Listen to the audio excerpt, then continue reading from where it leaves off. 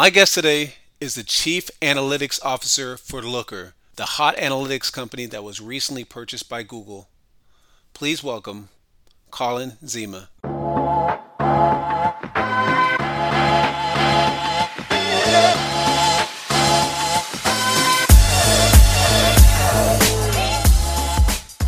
Colin, what's going on?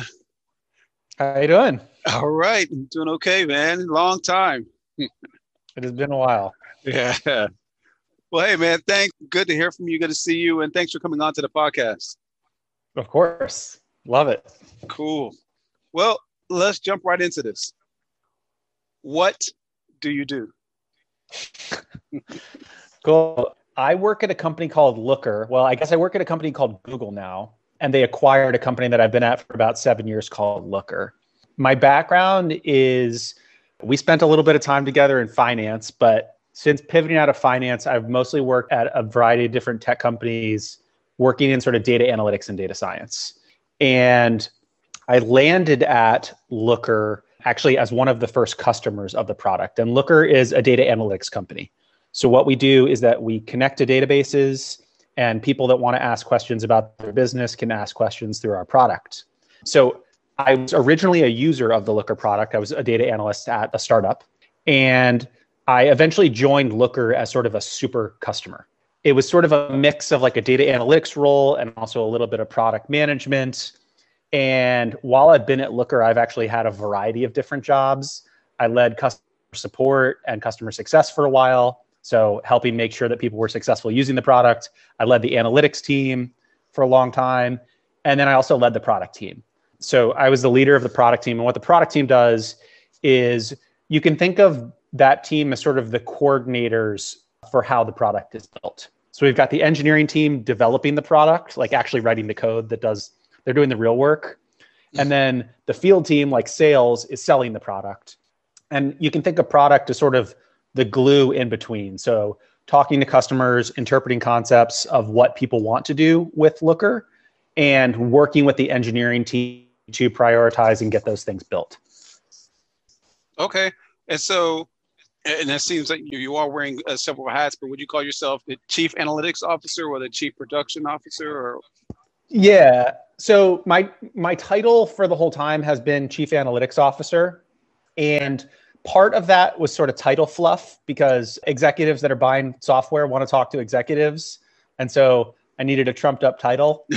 But effectively, what I am is sort of a figurehead for explaining to people how others are working with analytics. So I spend a lot of time talking to customers and helping sort of show them the future of data analytics. And then sort of my secondary title is a VP of product. And that's just like helping build the product and get it out to people. Okay. So can you talk about how it started Yeah. you got there? Yeah. So I've been there about coming up on my 7-year anniversary now. And the company is about 8.5 years old at this point, maybe 9 years old. Okay. So I was one of the first customers of the product. I used it for about 1.5 years or 2 years before I joined. Got it. And at that point, it was a 4-person company. So it was a pair of technical founders, 2 engineers, and then sort of jack of all trades like sales, marketing, essentially the everything else guy. Yeah. And they really just had a vision for how people would do analytics and sort of do data analysis in new and interesting ways. A lot of it was sort of this bet on what Amazon and Google and Microsoft and sort of cloud bases, just lots of data moving to the cloud, need new tools. So I got very close with the team then as a customer and was doing like referrals and sort of just helping them out as a customer. And eventually just became very close with the team and CEO and said, hey, I love what you guys are doing. Do you need a super user at the company? Yeah. And it was sort of like, I guess we can use one. Like, we'll see. And startups I think this is what's fun about startups is that you can, at some level, sort of create your own role if you're given the right situation. And I was sort of in a place where there wasn't a product team at the time, or there was maybe one product manager that had just become a product manager. And they needed the perspective of the customer because like it was a team of engineers that weren't data people that were building for data people. And it was like, great, we can talk to this guy. He can really help us understand what to build. He can also just help us do analytics and a bunch of other stuff. And so I joined, started running the support team, started running the analytics team. And then eventually they were like, we need to build out a product org. We need to hire other product managers. You know the product well. Do you want to do that? And I stepped into that role. And that was sort of most of my time at Looker has been sort of just leading the sort of team building the product. Got it. Okay. All right. Now, no, you started out in finance, but you've been in analytics role for a while. Even before Looker, you were working as a data analyst. So have you always kind of been interested in analytics, statistics, that sort of thing? Yeah. Or was it just that with the changing of everything it seems like it's data right now, you kind of changed along with everything else? Yeah. I mean, honestly, when I was in college, I always wanted to just run a hedge fund. Like my whole life, I just wanted to run a hedge fund and sort of work in finance. It was all I ever really knew.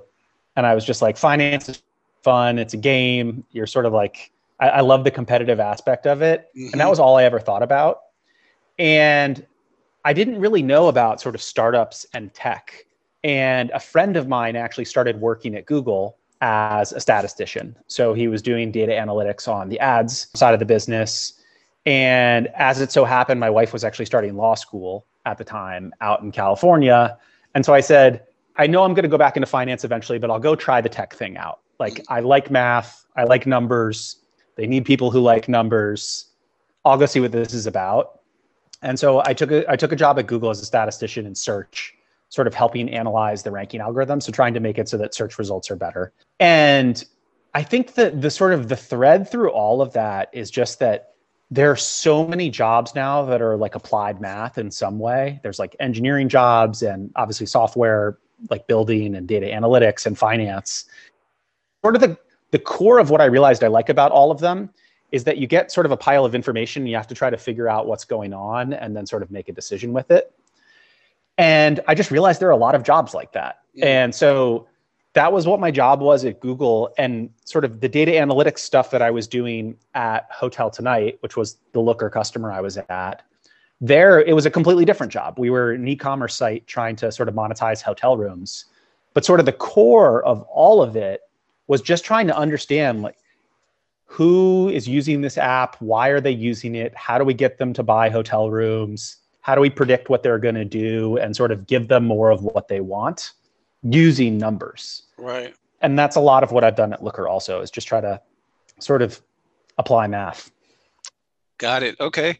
Well then, now what about the transition? Because you went from working in finance, you're working with hedge funds and mutual funds and clients that have synthetic CDOs, CDO squared, and helping them with their risk profile to doing this. So what was that transition like, and how was it for you? It was definitely weird to start. So the first kind of humor was that when I went to go interview at Google, and I was working at UBS at the time on the trading floor, or I had just stopped maybe, I showed up to the interview in a suit at Google. And the first guy comes in shorts, flip-flops, and a t-shirt. And I'm just like, what is happening? Like, I'm at a job interview and I have no idea what's going on. And I think a lot of the like East Coast, West cliches like exist more than people realize, where it's just like, it was a very different place. Like the trading floor, there was almost like this fear of the people that were more senior than you, right? Because like, I don't know, people work through fear a lot and hierarchy and things like that. And then at Google, you had no idea who the managers were and who they weren't, because just like everyone is dressed in sort of t-shirts and walking around and just much more casual. Yeah. And so like culturally, that was a huge change. And then just like the structure of work life, like Tim, our old boss, I remember him always telling me, like, if you're going to be 5 minutes late to the desk, call and just tell me. Yeah. So like if I was going to show up at 6:05 because, I don't know, I slept through an alarm, I'd be like, hey, Tim, I'm going to be 3 minutes late. I'm sorry. And then at Google, it's just like sometimes people are in the office, sometimes they aren't. Like you go to the gym midday. A lot of just like the lifestyle, like the FaceTime culture is very different. The work environment is very different. Right. So like in that way, it was very different, like culturally very, very different. I think on the other side, even though the job was extremely different, the sort of the analytical needs of what people wanted to do, like creating work product and like sending email and knowing how to work effectively, that kind of stuff translated like surprisingly well from finance to Google. Like I learned how to send really good emails and to format things and to like present work. And even though you're doing it in a completely different context and a completely different environment, like those types of skills translated perfectly in that, like, you need to be able to explain your ideas. You need to be able to do quality analysis. You need to be efficient with your time. You need to send sort of like emails properly and sort of be effective. And in that sense, like the analytical skills were all very, very similar. So it was like how the work was getting done was very different and the job itself was different, but a lot of the underlying skills are actually really similar in that they're understanding what's going on, prioritizing your time, being able to do effective analysis and then communicate it. And I think that's sort of what I realized a lot of our superpower was, especially in the Credit Delta team, is you had the salespeople that were just the talkers, and then you had the traders that like couldn't talk to people and just like they had the P&L ledger. And we were sort of in that balanced area where we needed to know the math stuff and we needed to talk to people. And I realized if you can do those two things well, you can be super effective in life because there aren't a lot of people that can do technical work and talk about technical work. You don't have to be the best at either of those, but the balance of them is really, really powerful.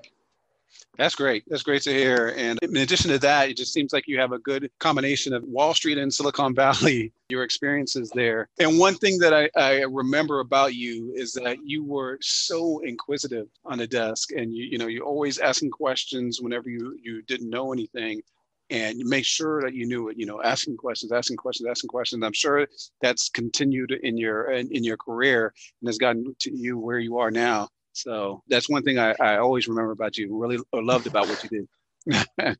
Yeah. I mean, I think it's like, it's a superpower to just learn things over time. I think it's funny that people always think that they know sort of everything that's happening. And it's even funny just reflecting on my own life. Like I started a company in between Google and Hotel Tonight where I bought Looker, and we weren't successful. Like we sold it to Hotel Tonight for effectively the amount of money that we raised. We sold it for effectively net zero. Okay. And at the time, like I definitely thought I knew everything. I was like, I know how to build a business. I know how to start a company. And now having gone through a successful version of that, I look back on that and I'm just like, what was I doing? Like I had no idea what I was doing.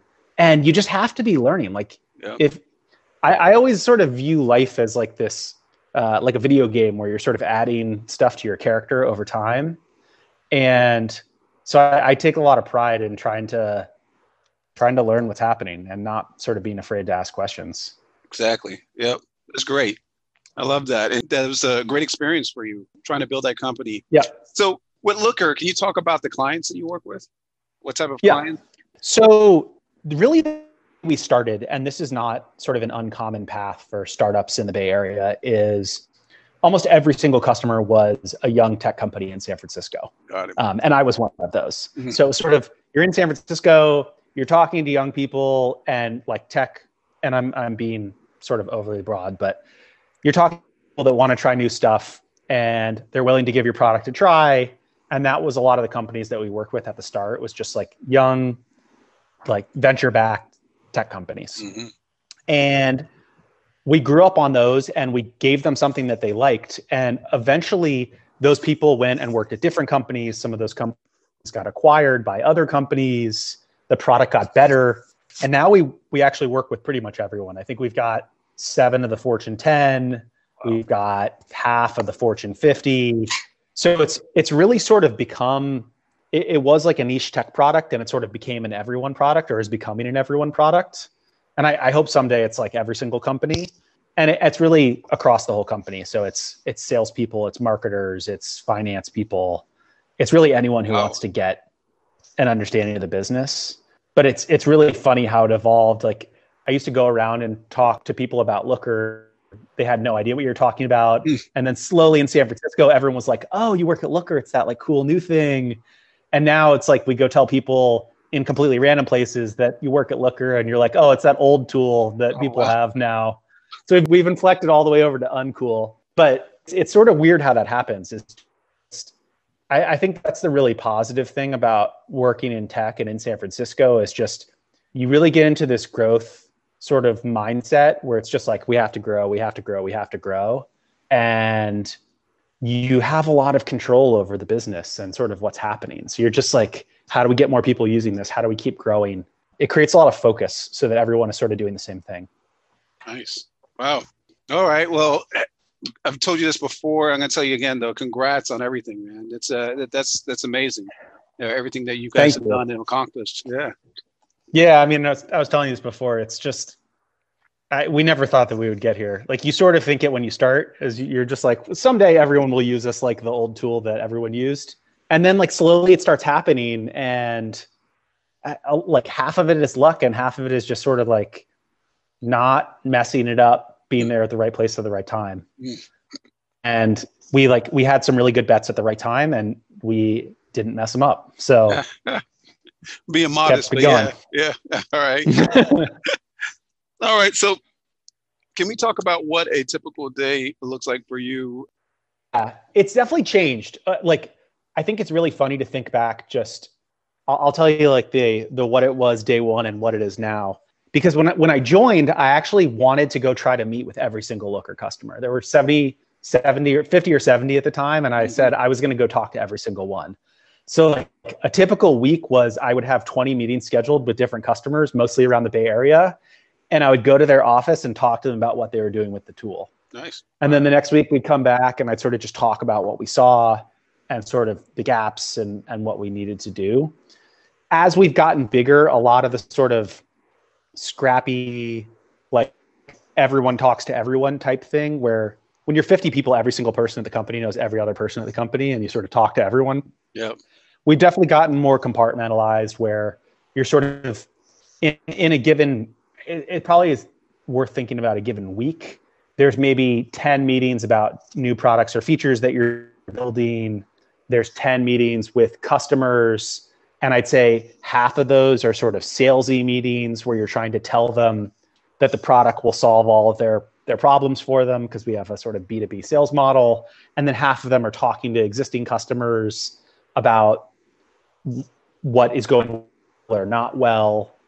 Because there's a really important concept, is that we're software as a service, SaaS, which means we want a customer to buy Looker and then pay us every single month forever. Right. And that means that when they become a customer, we want to sort of keep them close, keep talking to them, make sure that they're happy with the product.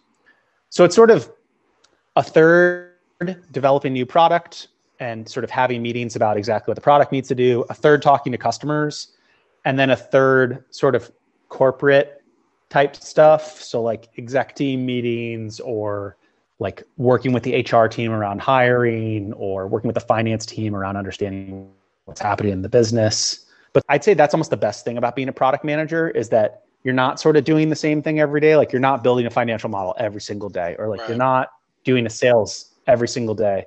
You get to do some like strategy days and some building days and some talk to the customer days. And you get a nice flavor where you get a balance between sort of thinking time and communicating time. So it's good for the people kind of at the axis of introvert and extrovert, because you have to do both.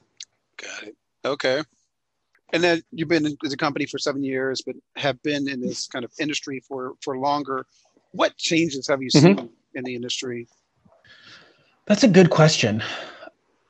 I mean, I think I want to separate things that I may think are changes that aren't actually changes, because I've sort of grown through the period also. Right. But it felt like when I first came out here, sort of there wasn't quite as much of the startup scene. Like, Y Combinator hadn't started yet, and sort of there wasn't the same venture machine funding all of these super young companies. And this is going to be like a very San Francisco centric point of view. Oh, yeah.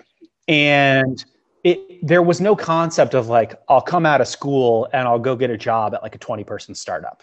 That was like what you did if you couldn't find the job at Google and Apple. You were like, I'll go look and I'll go take anything.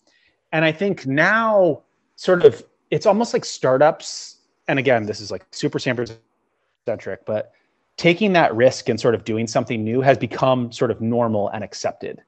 And I think that's meant that people are starting companies more, and they're taking a little bit more of that risk, and sort of they're understanding that it's not necessarily a risk to go do something like that, to go start a company or to go join a company, because you're going to learn differently.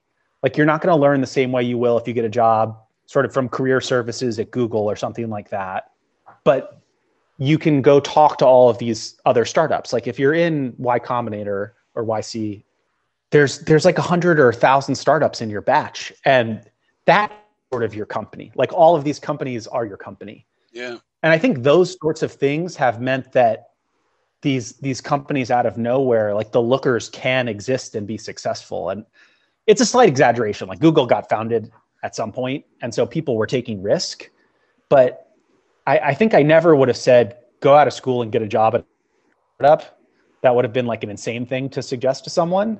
And I think now there's probably a lot of people that would thrive in that kind of environment. And you have to get lucky. A lot of them fail too. A lot of them aren't good, but you can learn so much and you can sort of take on so many different responsibilities. It's become a lot more sort of possible to take risk and not be weird. Yeah, I agree with you. No, I feel like you're right. You can learn so much, but also I think with all these startups, you're able to solve so many more problems. Also, I think it was Elon Musk that said he wished that so many more people, instead of going to business school and going to Wall Street and just doing the same thing, would get out there and be entrepreneurs and think on their own and solve a lot of these problems that are out there. So, yeah, no, and I think the thing I've really come to appreciate is that it's really hard to build something successful if you don't know the problem. Like when we were starting our company, we were like, let's think of some problems to solve. And that's just like not the way you go build a company. The way you go build a company is you're a farmer and like you can't manage your crops effectively. So you're like, I wish I had some software to do that. Like that person is going to be an amazing founder of that company. You're not just going to stumble into those sorts of things.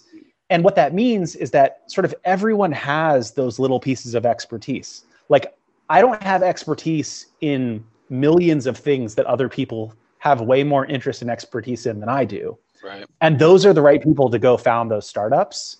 And then you just pair that with people that can actually go build great software. And I think that's the other thing that's been kind of amazing to see is just how scalable selling software is. Right. Like it's amazing to make a product that you don't have to physically make and you can share it with everyone instantly. Like that's a really wonderful thing. Yeah, the software data is king right now. And then yep. I guess a big part of it is just taking risks, though. You know, it is, and you have to realize you're taking different risk also. Like the risk of going and joining Bank of America and staying there for 20 years That's true. Is like you might not see what would happen if you did these other things.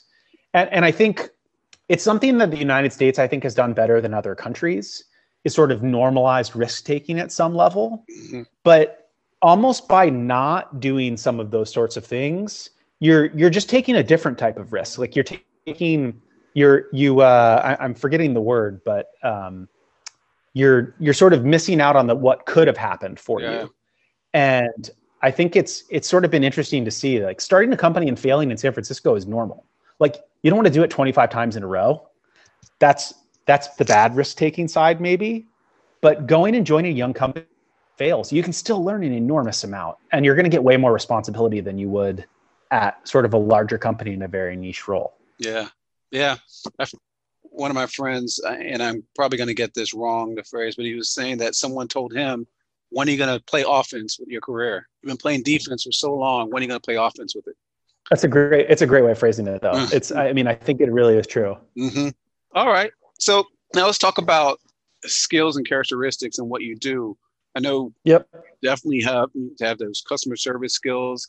You have to be able to, you have the communication skills. You have being able to articulate to people of all different levels, the engineers, the customers, your different officers. So what are the skills and characteristics would you say are most important to be successful in your line of business? Yeah, I mean, I think for product management specifically, it really is this mix of things. Like, definitely need to be a great communicator. You need to understand the technical things that engineers are doing. You don't have to be able to do them, but you need to be able to understand the trade-offs that they're making. And you need to understand your business. I think what a lot of tech people sometimes forget is that it's not really just as simple as like you make software and then people buy it and your company is successful. Like you need to make software and then you need to understand how buyers make those decisions and how sales sells it. And so like you do need those business school concepts to understand why things are working and sort of how to make them work better. I think so from like a product perspective, balance is really key. And then I think you just have to be willing to sort of learn and listen. Like anything that you can do to build up expertise in your product is going to be a huge advantage. Like I always joked, I almost don't think that product management is a career sometimes, because I can't step in and be a great product manager for like a wedding services company. Mm-hmm. Like I can go talk to a lot of people and I can go try to learn those things, but it's like, it's not my like design and sort of event planning. Like those are not my areas of expertise. But if you really understand those businesses and you can complement them with understanding how to build software for them or understanding how to sort of talk to customers and sell, I think that's what makes great product managers is like the domain expertise, a little bit of tech understanding, a little bit of communication, but it's really a mix of those things. Got it. Okay. All right. And then, so undergrad, what did you major in undergrad? My technical, the name of the major is Operations Research and Financial Engineering. Oh, okay. So what it actually ends up being is effectively applied math. So you can essentially take any math course across engineering, math, science, economics. Mine was definitely tilted towards structured finance. So I took a bunch of classes on option pricing theory and like heavy statistics, but it was effectively applied math. To be perfectly honest, I used more of it at UBS than I have since then, but probably the only class from college that I routinely lean on is like statistics 201, like the intro to statistics. Yeah. And you use that constantly. So I would definitely encourage anyone that is still in school to take statistics. It's by far the most valuable, I think, class that you can take in high school or college. Nice. All right. Good advice. Now, can you talk about what you love about what you do? Mm-hmm. I think there's like the day-to-day and then the tech environment in general. I think from the day-to-day, what I really like is, I keep saying that, but like the balance. Like I love to sit down and do a bunch of research, sort of figure out something. But then I also like to go take that and try to actually solve the problem. Yeah. And I think there's a lot of roles where like you either produce the analysis and then hand it to someone, or someone hands you a thing and then you go do something with it. And I think the nice thing about product is that you get to do a little bit of both of those things. Like you like to do analysis, you get to talk to people, you synthesize it, you come up with a strategy, and then you go build something to actually meet that strategy. And there aren't a lot of things where you get to do all of that stuff. And so I like that. The complement to that is like, what's great about working at startups is that whether the company lives or dies is entirely in your control. Like no matter how good the work that we did at UBS was, and it was outstanding, like the bank wasn't going to live or die on our P&L. Right. And there's something really nice about sort of that connection to what you're doing every day. Mm-hmm. Like I used to joke, because people would say like, you don't work very much, or they'd say you work a lot. And I'd say, I'm sort of always working. I was always 24 hours a day at some level thinking about what was going to make Looker successful. Because it was like integrated into my life. And that's actually what I love about joining these young companies, is that you have so much control over what is happening. And again, there's lots of random that gets layered on top of that. Like you can get lucky or unlucky, but there's so much day-to-day stuff that you're doing that you can see sort of move the needle for the whole business. And if you see a problem, you can just go pick it up and solve it. Like you can say, hey, we're not doing this one thing well. And then you go look into it and you can propose a solution to it, or you can just go be the solution for it. And I know that all sounds simple, but you can't do that at most companies. Like right. You can't just be like, hey, that person's not doing their job, I'm going to go do it for them, and then I'm going to come back and do my job later. But that is really great if you're sort of a self-motivated person and you want to look around and try to fix stuff. And I sort of love, good or bad, like being in everyone's business and just trying to go fix stuff and tinker. So like, that's great. I love that. All right. So you love that you can add value, and also solving problems and analysis sounds like applied mathematics to me. It is. No, it is. Like right, you're just trying to make good decisions. Mm-hmm. Yep. Now, what about the flip side though? What type of challenges are out there for you? Yeah. So I guess but like the high and low again. So at the low level, I think what's tricky about being a product manager is that you're in all of these different areas, but all of these are different teams that you're working with. So like you're not building the software. So like if the product's not doing what you want, you're putting together a plan for it and you're trying to get things built. You're not the commander of that team. You're sort of a partner of that team. And there's a lot of sort of social dynamic that you have to work through that can be good and bad. And you need to make all these different trade-offs. Like I always used to joke with my team, we're doing a good job. Sort of everyone is equally upset with us. Like customers are a little sad, our sales team's a little sad, our engineers are a little sad. Because like no one is always getting exactly what they want, but like the friction is equal everywhere. And I think that's the hard part about it. It's just the product was never where you wanted it to be. It was never good enough. Like people are always a little bit upset. And if you're taking 20 meetings a week and you're getting a lot of like, this is not good. Like, why don't you fix this? And they're all good ideas, but you just can't do all of them. Like that kind of stuff can be a little painful. It's sort of what I imagine like being president is like, it's just like there's problems everywhere and you just can't fix any of them. But you're like, we'll take these two problems and go fix them. And then meanwhile, like everyone's mad at you for everything else. So it's like a very, very micro version of that. And then I think on So the products, yeah, the products aren't customized? No, I mean, it's essentially one product. Like it's just, it's a software product that it can do a bunch of different things. But like you can think about it as one component of it is that we make a lot of charts. So we've got like our 10 embedded charts. Mm-hmm. There's 1,000 other features that people want in those charts. And we can't build features. Like we're never going to get there. We can build 4. And so you have to go back and say, that's a great idea, but we're doing these 4. And then the other customer's like, well, we want this other thing. There's just a lot of different people that want a lot of different things from you. And you end up really, really resource constrained. Got it. And I don't know. There are definitely days where you're just like, I'm doing a terrible job. Everyone's unhappy. Like, I wish I could just do my analysis and hand it to someone and sort of be on my way. Mm-hmm. And there's just a lot less of that. So it's it's the flip side of all the good stuff that you get out of this. Right. But like, I do think that they can be prone to burnout and things like that. And when I look back to the startup that didn't work that well, every day I came home and I was just like angry or sad because I was just like, we aren't going anywhere. I'm really frustrated. I am in complete control and it's not getting better. And I think those sorts of things can be sort of the downside of sort of startups and these young companies is that they do fail sometimes. Like when you take venture capital, they're not taking it to make like a 5% return. They either want you to multiply it by 100 or go out of business. Right. And that pressure can weigh on you at some level too. And I think that's some of the challenge.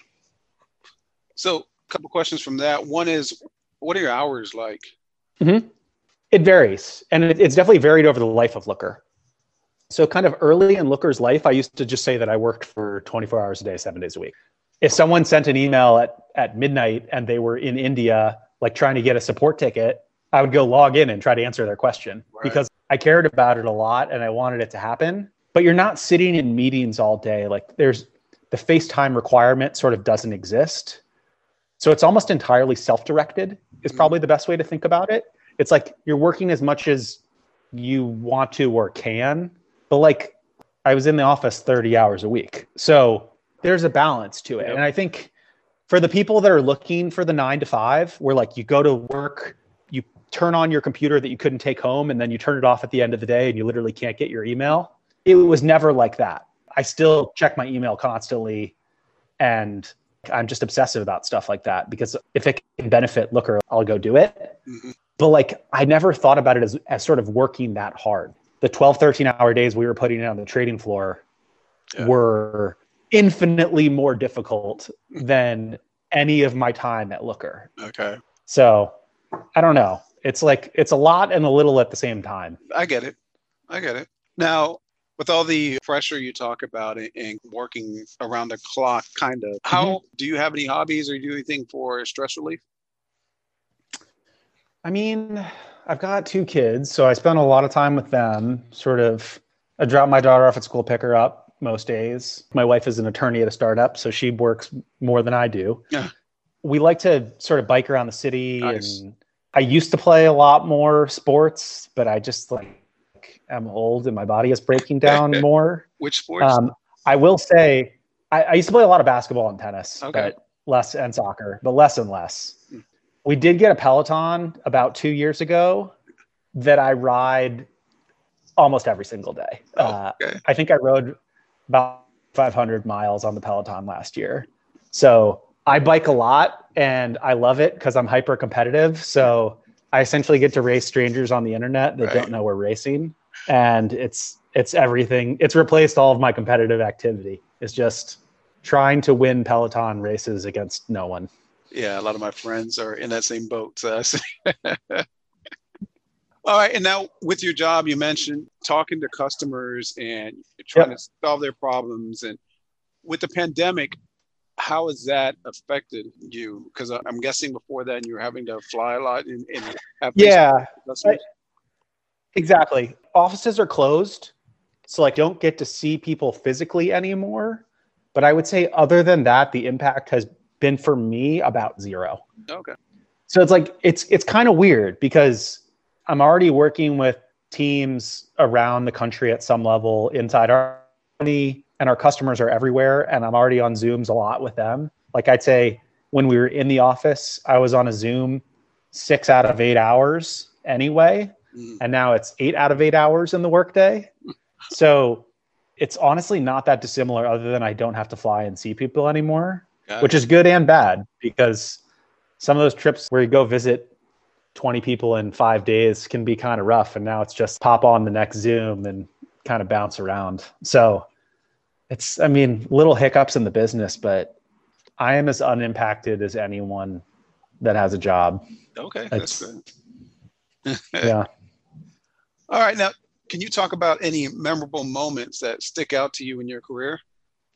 Yeah, I was thinking about this one. And it's funny because like all the memorable moments are sort of random little things that happened here and there. Like during Looker, all the memorable moments are just every single big customer milestone. Right. Like I remember our first $100,000 customer. I remember our first $1 million quarter. I remember our first $1 million customer. There are so many individual milestones. It's like every single, it's kind of funny because it's like you have the first $100,000 customer and now we'll just do like 10 in a day or something like that. And you're just like, this is so weird. This used to be the most precious thing in the whole world. And now I don't even look at the email. So it's been sort of a weird process to go through. And obviously the acquisition was just like, that was a crazy day. Yeah, that was amazing. But a lot of the stuff I remember is actually just sort of random projects here and there that I did. Like at Hotel Tonight, they used to actually rank the hotels by hand. So like if you logged into San Francisco, there was a person who was like literally physically slotting the hotels in order. Wow. Wow. Which is, yeah, no, exactly. I got in there. I was just like, what? This is crazy. It's also like, this is how technology companies bootstrap. People think everything's magic, but it's like, no, there's a person doing that. But me and a few other people, we built a ranking algorithm for the whole country and sort of turned it on over a period of like 2 months. And that was just so satisfying because we took like what 25 people were spending hours a day doing by hand. And like we actually built something really cool that replaced it. And it felt so good. Nice. So there's like, sometimes just like physically delivering the software just feels really nice. Yeah. So those are a couple of the big ones. Nice. Now you mentioned the acquisition. Do you remember what you did when you found out that it was complete? Like a dinner, champagne? Do you remember what happened? So this is going to sound really sad, but I never really did an official celebration thing other than putting a step on Twitter that was like, I'm happy this happened. And the reason is because we actually went through this 12-month regulatory review for the acquisition where we went through a bunch of antitrust reviews internationally. 12 months. And so, yeah, on the acquisition date, that's the announcement date, but the deal's not official until it closes. And then there were actually essentially multiple close dates for the deal as like different regulatory bodies approved it. And then even when it closed, there was like a contingency in some countries. And so it almost didn't feel done until like the 8th time that they said it was done and it was really done. And like we got a Google badge. But that was like 15 months later or something crazy like that. And so it like sort of deflated the celebration into just multiple periods of time. I can see that. But like definitely had a few beers on the announcement date. That's pretty much marked the date for me. But yeah, it was a good feeling. Nice. Good. All right. And do you have any advice for people starting up just with an entrepreneurial spirit, want to take that? Yeah, I mean, yeah.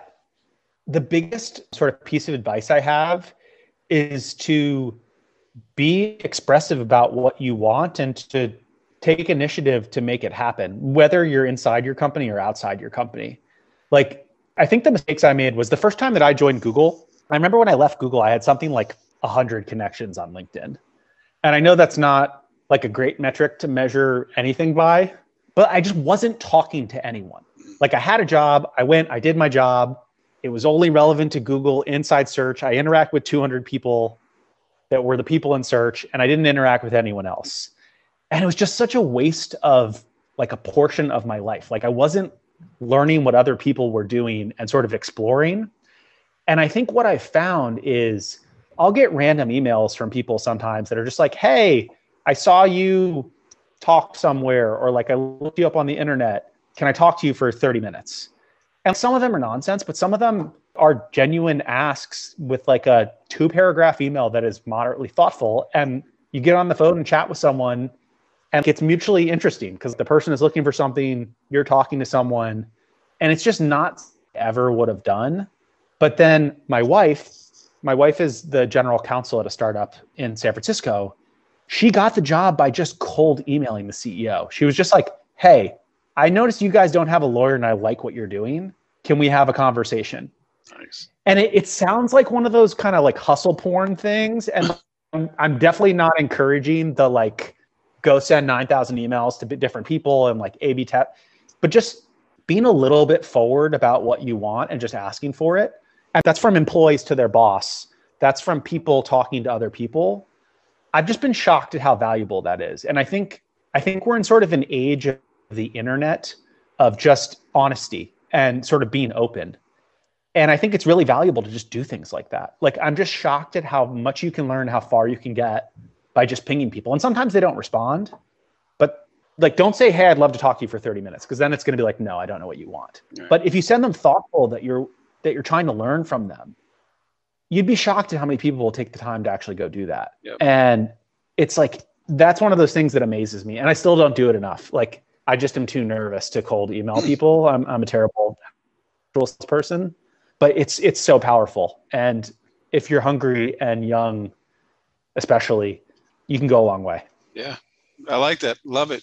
Yeah, I try to tell people just be proactive. Be proactive. My 3 Ps, I say: proactive, persistent, and positive. Stay positive. That's perfect. That is exactly it. All right. So, Colin, we're at the end of this interview.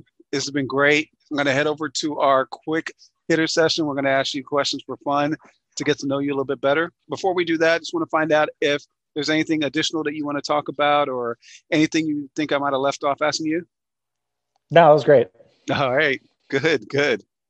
All right. So let's head to the quick hitter session. First question. What's your favorite sports team? Indianapolis Colts. All right. Could have done it this year. Yeah. We didn't deserve it anyway. So. No, you guys. It was a good team. Man. Yeah. Yeah. What are you guys going to do for a quarterback going forward? I mean, is Aaron Rodgers on the market? Yeah. I'll take Aaron Rodgers. If Aaron Rodgers and Deshaun Watson are in the market, I would settle for either of them. Yeah. So I won't be picky. Deshaun Watson would really show the Texans by going to the Colts. Yeah. That's all I'd say. That would hurt. That would hurt a little bit. Favorite movie or show? Favorite movie is The Big Lebowski. I love that movie, and I still watch it from time to time. I would say the other 2 favorites that are sort of new favorites are Moana. So I don't know if you've ever watched Moana, but my 5-year-old daughter loves it, and I've probably watched that movie 50 times at this point, and the songs are incredible. For TV, it's just mostly sports and some diners, drive-ins, and dives. Okay. Very watchable. Yeah, those Disney movies are incredible. Yeah. Favorite musical artist or group? So this is a weird one. I only really listen to electronic dance music. Okay. So I only listen to EDM for the most part and kind of stuff on the trancier, like non-vocal side. Mm-hmm. But like Gareth Emery, Above and Beyond, I really like a lot across the sort of EDM spectrum, but kind of anything electronic for the most part. And have you gone to the, what is it, the EDM concert? Or, Like Ultra? yeah, I guess so. I don't know too much about it, but I know I've been it's a big to EDM concert. Yeah, no, I've been to some festivals. I have not gone recently. I think I'm just aged out of that activity. But Gareth Emery did come to San Francisco and play 2 nights in a row. And my wife was just like, I can't do, like, I'm not going to go do that. And I went and saw him by myself twice. Okay. So that was either sad or awesome, depending on your point of view. That's awesome. Favorite vacation spot? Just any beach.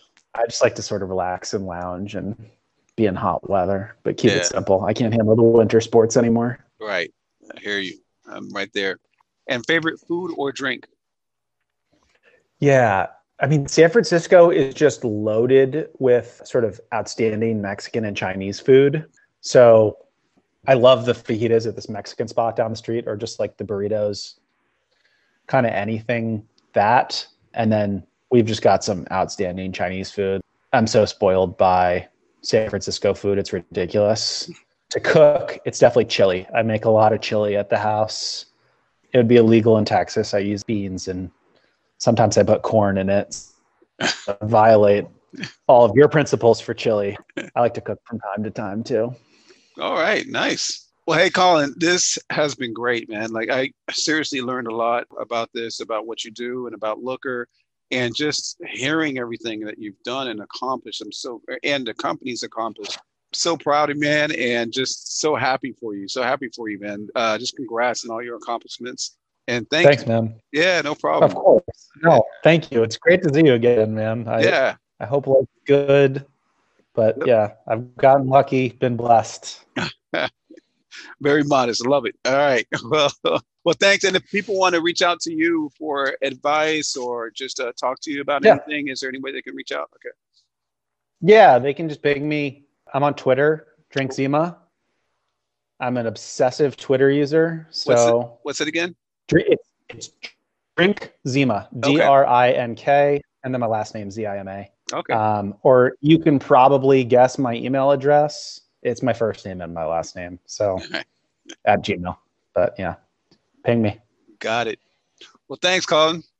Have a good one. Good to see you, man. Yeah, good to see you too. Thank you, everyone. If you have any comments or questions or would like to be on the podcast, please reach out to me on Instagram at Rodolfo Cooper. Thank you. Bye.